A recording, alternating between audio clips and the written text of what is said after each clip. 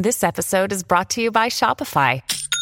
Forget the frustration of picking commerce platforms when you switch your business to Shopify, the global commerce platform that supercharges your selling wherever you sell. With Shopify, you'll harness the same intuitive features, trusted apps, and powerful analytics used by the world's leading brands. Sign up today for your $1 per month trial period at shopify.com/tech, all lowercase. That's shopify.com/tech. It's the Media Buzz Meter with Howard Kurtz. Well, I'm kind of pissed at Google because I did a search for Federal Express because I got to send something out and make sure it gets there tomorrow. And the first link that Google displayed was for a rival service, I think DHL. And then you go down several, it's all stuff that they sell. And you don't get to actual FedEx, which is what Google knows that's what I'm looking for. But they've really kind of just, it's been awful. You got to ignore all the ads. Well, it just so happens that the tech writer for the Washington Post, which is owned by Jeff Bezos, the founder and supreme ruler of Amazon, has a tough piece today, or maybe it was yesterday, on this very thing. When you search for a product on Amazon, he writes, you may not realize that most of what you see at first is advertising. Amazon is betraying your trust in its results to make an extra buck. Now, I applaud this guy, and it also shows you that, there are lots of newspapers that wouldn't allow you to write that about the owner and his other businesses.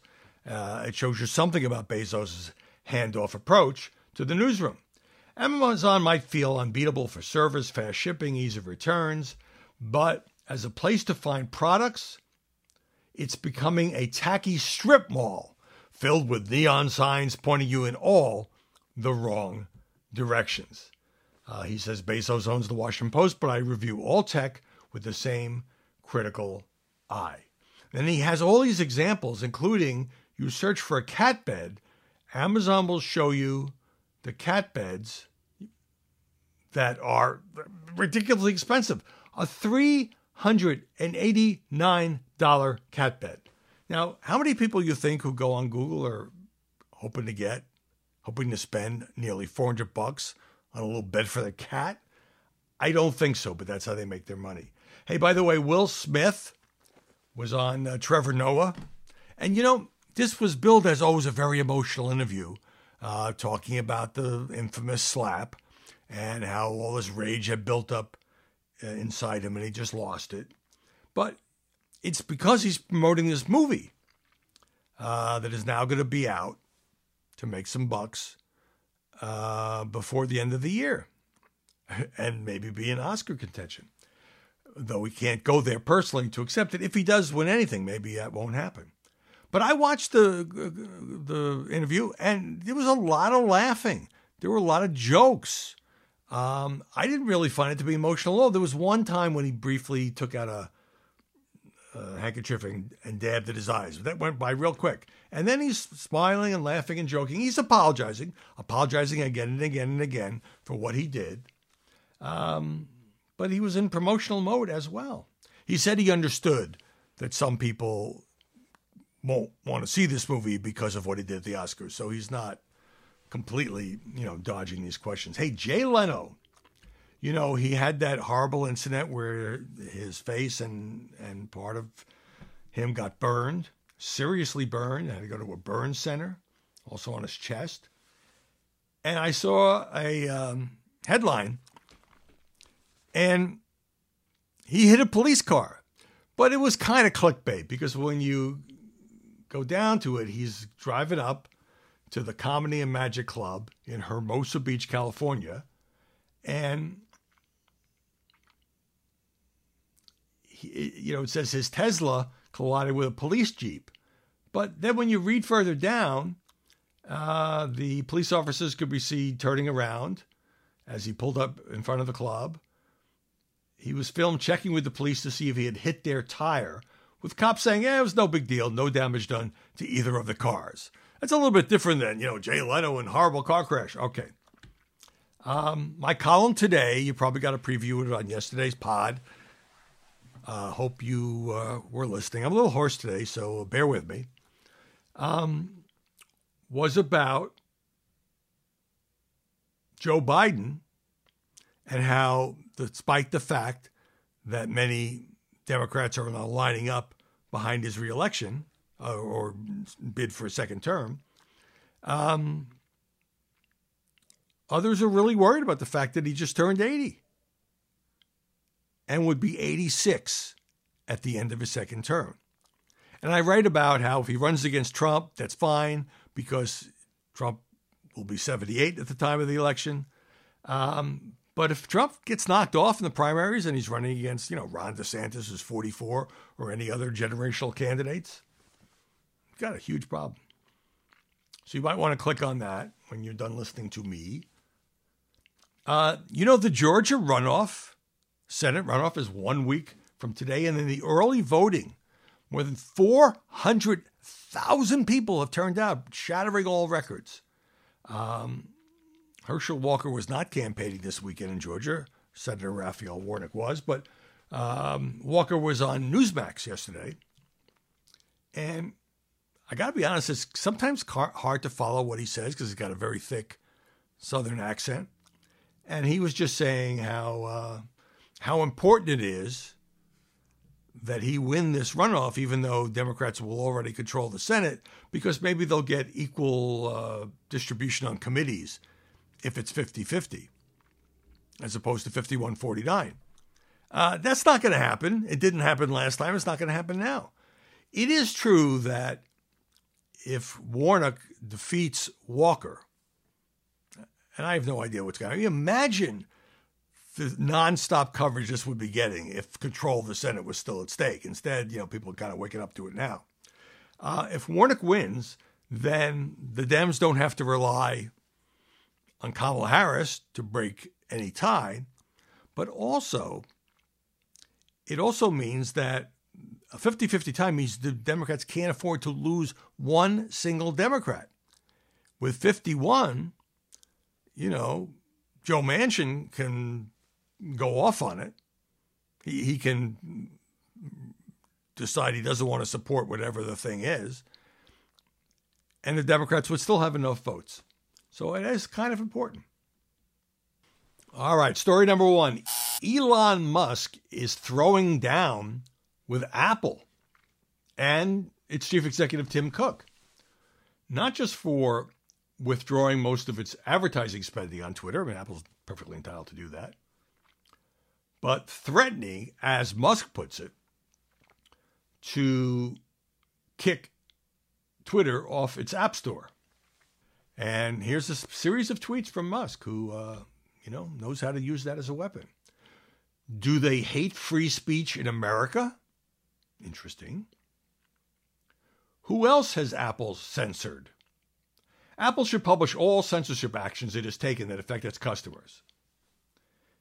And he put up one of these polls, which I think you can guess how it'll turn out, asking if Apple supports free speech and asking users whether it should publish past censorship. And he tweeted Tim Cook's handle and said, "What's going on?"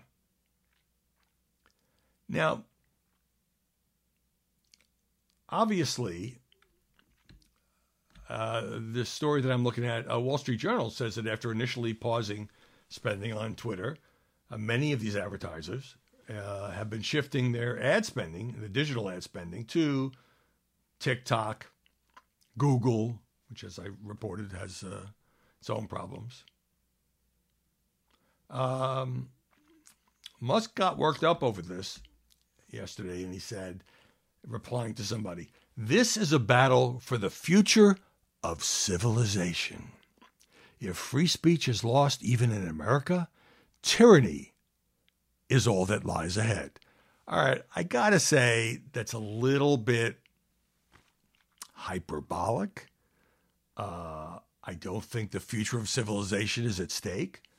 If Twitter were to disappear tomorrow, we would still have free speech in America. But obviously Musk is raising the rhetorical stakes because he's trying to intimidate Apple into not taking any action against Twitter on the App Store. why are so many in the media against free speech? And I think that's a fair question. This is messed up, says Elon. Apple has threatened to withhold Twitter from its App Store, but won't tell us why.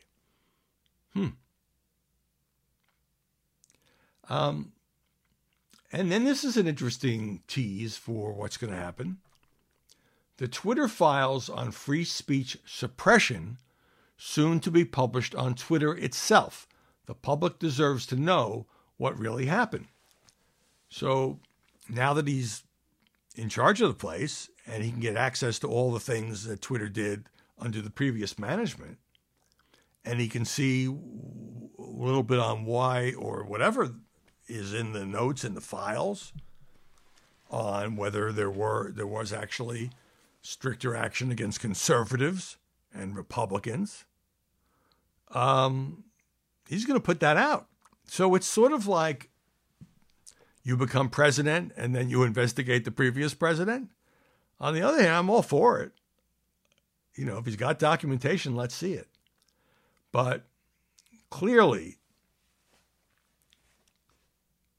Musk is trying to paint Apple as an enemy of free speech and is trying to hold on to the App Store because that's so flippin' crucial for any social media app or any other kind of app.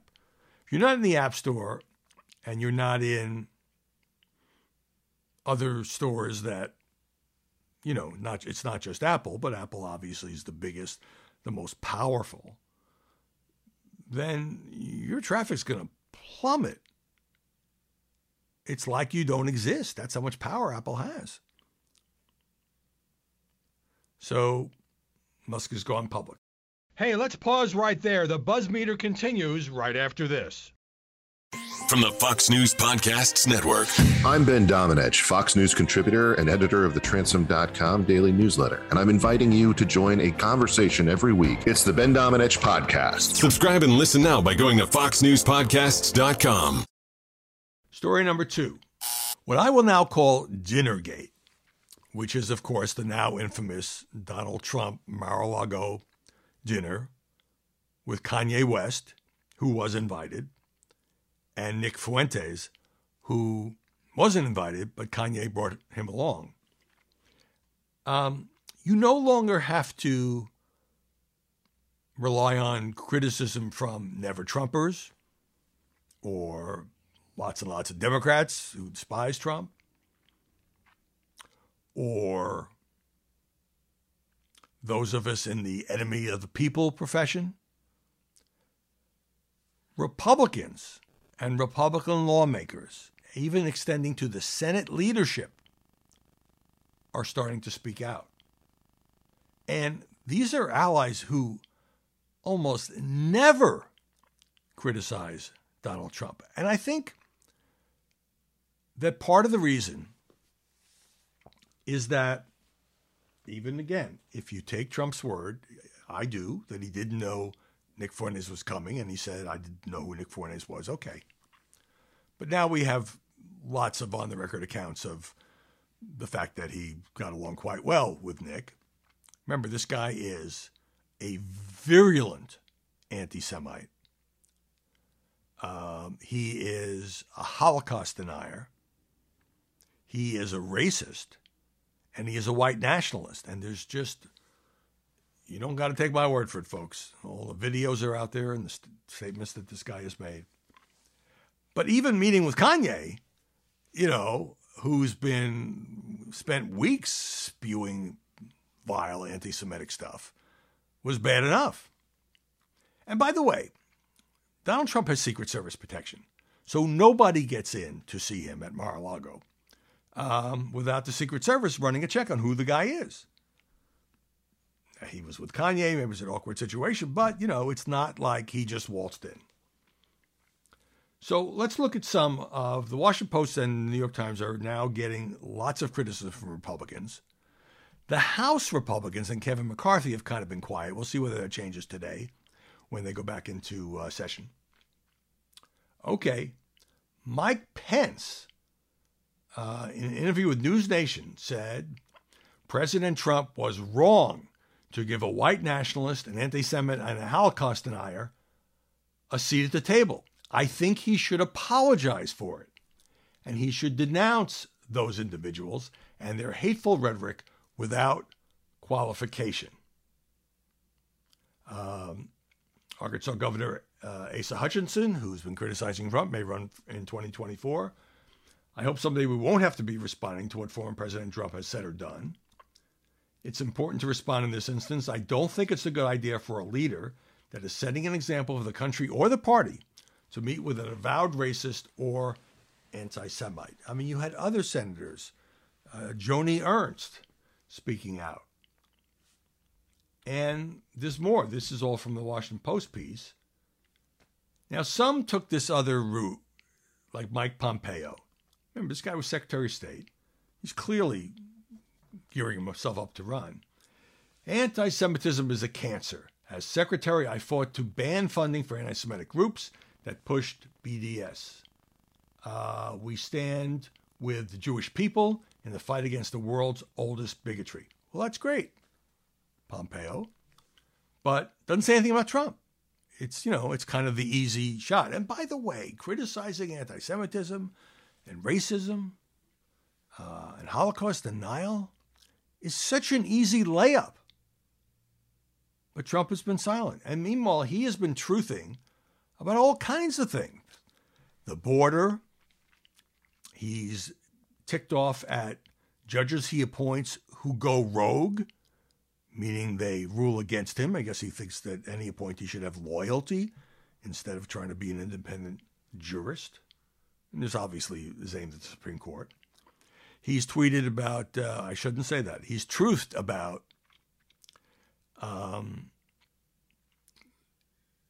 the CNN and its ratings and coming layoffs. He's truthed about Kari Lake, who lost her race for a governor of Arizona, is challenging it. Trump says she should just be installed as governor because of what happened with certain problems. We'll see. And he's truthed about the special counsel appointed by the Justice Department after he declared his candidacy, Jack Smith. Quote, this fully weaponized monster. The special counsel is now a monster. But on the other hand, you'll go to the Senate, and it's not just Mitt Romney who voted to impeach the guy. West Virginia Republican Senator Shelley Moore Capito says Trump should certainly have known who he's dining with, telling reporters, I think it's totally ridiculous to be sitting down with somebody who espouses such views. John Thune, Senator John Thune, the dinner was just a bad idea on every level. I don't know who was advising Trump on his staff, but I hope that whoever that person was got fired. Now, the New York Times takes a different tack, talking about prominent Jews and Jewish organizations that have turned on Trump. Here's Morton Klein, head of the Conservative Zionist Organization of America. Said, I am a child of survivors. I become very frightened for my people. His parents survived the Holocaust. Donald Trump is not an anti-Semite. He loves Israel. He loves Jews.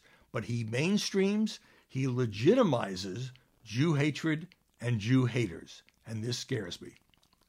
Jonathan Greenblatt, head of the ADL, Anti-Defamation League. The normalization of anti-Semitism is here. Ari Fleischer spoke out. George Bush's press secretary, a member of the Republican Jewish Coalition, said he accepted Trump's statement that he didn't know Fuentes. But he said Trump should have added that had he known, Fuentes would never have been allowed into Mar-a-Lago. But there's been silence from the guy who's got plenty to say on Truth Social. Now, here's more on this. Ben Shapiro, the very conservative podcaster and impresario at the Daily Wire, fired back at Kanye over the rapper's criticism that Shapiro's Daily Wire was accepting money from Ron DeSantis. And this turns out to be BS. Shapiro tweeted, a good way not to accidentally dine with a vile racist and anti-Semite you don't know is not to dine with a vile racist and anti-Semite you do know. He said that there was a screenshot from the liberal media watchdog Media Matters about DeSantis giving the Daily Wire more than $100,000. What Ben Shapiro says is, Republican governor paid over $100,000 since last year in fundraising expenses to the site, which is sometimes aired commentary supporting DeSantis. DeSantis and his associated PAC have paid actually $110,000 for fundraising expenses and list rental. And he said, sadly, in other words, here, I'll let Shapiro say it. To Kanye, he says, sadly, you've trashed yourself. You didn't need my help. It wasn't me. It wasn't the Jews. It was just you. We've accepted far more than that from your opponents. DeSantis has rented our list. Trump has rented our list. Virtually every major Republican figure has rented our list at some point. Stupid argument. I agree. Now, here's another argument I disagree with. New York Times has a piece, story number 3, by Patty Davis, daughter of Ronald Reagan. And look, Patty Davis is a lot more liberal than Ronald Reagan. And if Ronald Reagan was still around, I don't know that his brand of conservatism would be acceptable to this new crowd. Anyway, she says Donald Trump's like the abusive boyfriend or ex-husband who won't go away. In that situation, one would take out a restraining order. Obviously, we can't do that with Trump. So how about not making him the predominant news story? I've noticed, to be fair, he's a little less predominant. She writes in the New York Times, but let's face it, he is still everywhere in the news. I understand that announcing his candidacy for president is news, but does it have to be a front page story? Does the end of his exile from Twitter have to dominate the day's coverage? Does every move he makes, every ridiculous statement he utters, have to be reported? With each news story, says Patty Davis, with each segment on television, we are giving him the elixir that keeps him going. Attention. There are plenty of things going on in the world that are more important than Donald Trump. We have a planet to save. Russia's still waging war on Ukraine and imprisoning American citizens like Brittany Griner. The West is running out of water. There are mass shootings so often it's hard to keep track of them. What if there was a collective pledge? Oh, this gets into a almost antitrust situation. Among responsible news organizations to take Donald Trump off the front pages, to not talk about him every single day. He would huff and puff and try to blow the house down, but no one would be paying attention. Think how much calmer the waters would be. Think of how many other stories will get the bandwidth they deserve. Now, I'm not saying that Patty Davis doesn't raise a point about how Trump plays the media with increasingly outrageous statements. But this is not going to happen. And it shouldn't happen. He is the only declared Republican candidate for president in 2024. He is a former president of the United States.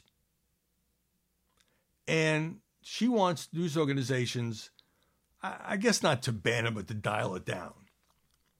And it's something that the press has to think about. Do we overcover Trump because, and certainly in the case of the anti-Trump channels, or I guess I should say the left-leaning channels, on cable, he's good for ratings. They go back to, trashing Trump. That's what they like to do. But on the other hand, you can't have a conspiracy among news organizations to say, you know what? We're not going to put it on the front page. We're not going to cover everything he says. Some things he says don't need to be reported. That part is true. But it obviously shows that she can't stand Donald Trump to say every ridiculous statement he utters, every move he makes, every breath he takes, shouldn't have to be reported. That's kind of like censorship. I mean, you could dial it down. That's the debate going on right now. Hey, let's pause right there. The buzz meter continues right after this. Story number 4. Aren't these protests in China unbelievable when you consider that it's a totalitarian society, that it's a police state run by one man who just, essentially appointed himself President for life, President Xi Jinping. They're out there, certainly risking arrest in all kinds of places, saying we don't want lockdowns, we want freedom, freedom of the press, freedom of publishing, at least according to this report in the Times. And this is all sparked by the 100% no COVID, zero COVID policy that she has pursued. And a lot of people are just locked down and they're fed up with it. The economy has not been great because of this. People are fed up with that. They don't want lockdowns anymore. They want a more open policy. They've been shouting, the protesters have been shouting political slogans. Others are saying, well, we got to be more focused on the COVID controls. But here's the dilemma for Xi, and I don't feel any sympathy for him. But if he backs down in the face of these protests, I mean, yes, he looks weak. But beyond that, if he loosens the restrictions, he runs the risk of COVID just overwhelming the country and lots of people dying. On the other hand, if he doesn't loosen the restrictions, probably there will be fewer deaths, but clearly there's a rising tide of anger against him. Now, some of the protesters are nervous. Should we leave? They said to each other. I haven't seen anything like this since Tiananmen Square. And it's hurting everyday life. It's disruptive. It's isolating the country.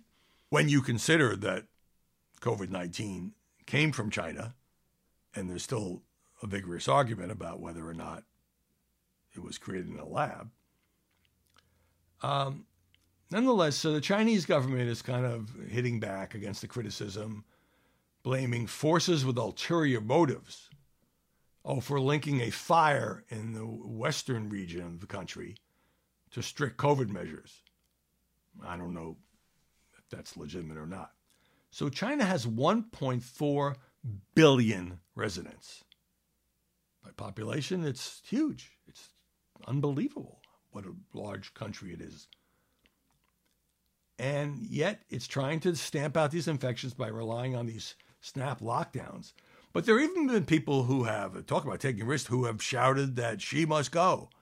They're actually taking on the leader of the country. Now, I don't think he's in, although it's a crisis for him, I don't think he's in the slightest danger.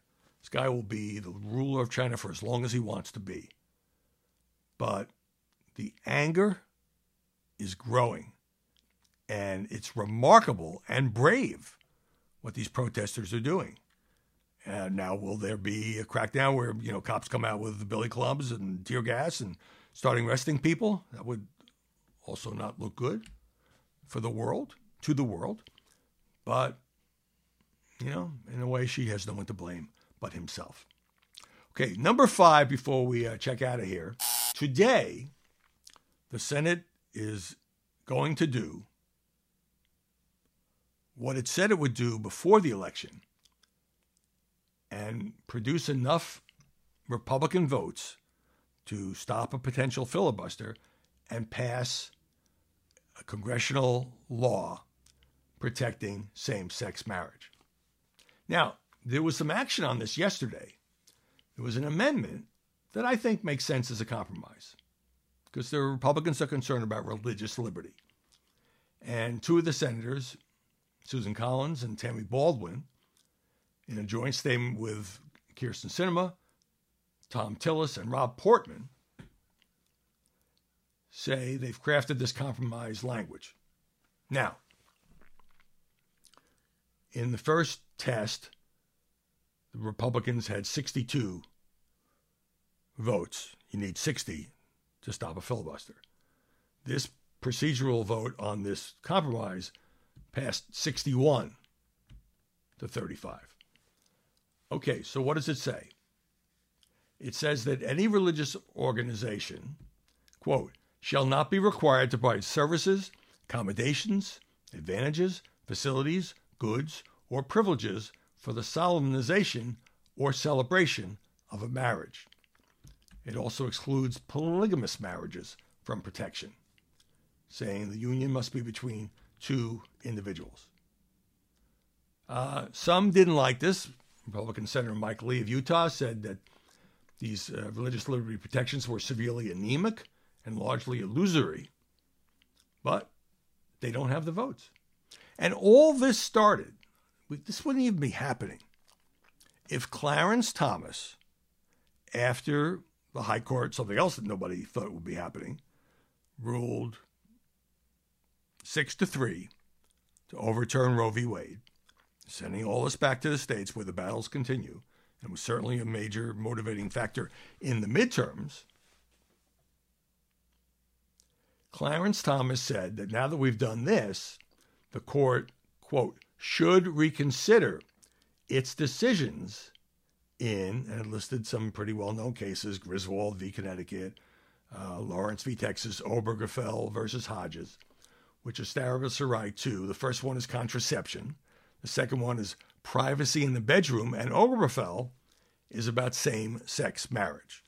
So I think what happened is certainly Democrats in the Senate, because the House has already dealt with this, said, holy cow, this could happen. We thought that it couldn't happen with Roe, and conceivably it could happen with same-sex marriage. We got to pass this. But nothing would have happened if it were not for these 12 Republican senators, a couple of whom, some of whom are retiring, but however they put it together, they felt they could come out and say same-sex marriage should be the law of the land. It was ruled that way by the John Roberts Court back in 2015, but obviously Supreme Court can overturn its own precedents, as we all have just learned. And therefore, Congress wants to get this done. I was skeptical. I thought, well, if Republicans win the Senate, it wouldn't have happened. Maybe it would have happened anyway.